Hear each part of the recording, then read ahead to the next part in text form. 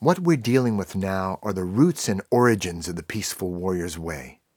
So I'd like to set some guidelines to give you that context, that deeper understanding before just giving you a mass of material.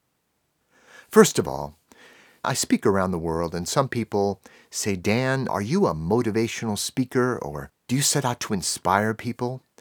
And to answer that question, I can relate a true incident. Somebody came up to me after a seminar and said, Dan, I don't know, I feel so inspired. And I said, don't worry, it'll pass. Because inspiration comes and goes. That's realistic. It does pass. I might inspire someone for a little while, but that is not what I set out to do. I just reach out. I open my heart and open my mouth. That's what I'm doing right now in sharing with you. So rather than trying to motivate you or inspire you, I'm sowing seeds. I'm offering you reminders and perspectives. And it's my belief that that's all any speaker or teacher can do, is offer reminders of what you already know at deeper levels of your being, but we tend to forget. So that's what I'm going to bring you in this entire program, reminders and perspectives. You may disagree with some of the things I say. Wonderful. Because if we agree on everything, only one of us is necessary. I sincerely believe no one is smarter than all of us. So if you do disagree, that means you're thinking. That means you're engaged. So I welcome disagreement. And perhaps at some point you can write to me or contact me and say, well, I have a different viewpoint. Trust needs to be earned over time. I'm not asking for your trust. In fact, somebody came up to me once during a seminar and said, excuse me, Dan, what you're saying is interesting to me, but it seems quite different from what I've learned from my Native American elder. And of course I said, don't trust your Native American elder, and don't trust me. I'm not here for you to trust me. I'm here to help you trust yourself.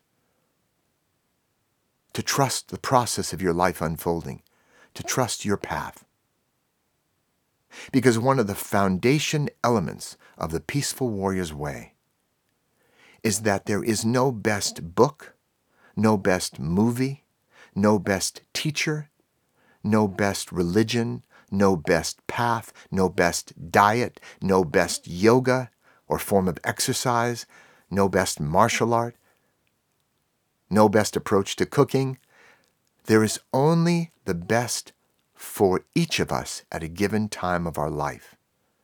Life is an experiment. Each of us must be responsible for finding out what works for us. There is no trail of breadcrumbs. There is no trail of stardust that others have followed. I know some teachers will say you have to reverse engineer all these successful people and do what they do, and you too will be successful like they are. Well, maybe. You might, by practicing certain principles and habits and actions, improve in various ways, just as you could improve as an athlete or a dancer. But it's important for you to blaze your own trail, to find out what works for you, and to trust that. To trust that wherever you step, the path will appear. You cannot truly lose your way, even though it feels like it sometimes. I have this trust in you.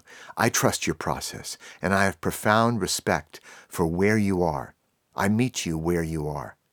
I'm not telling you what you should do or shouldn't do, or what is truth.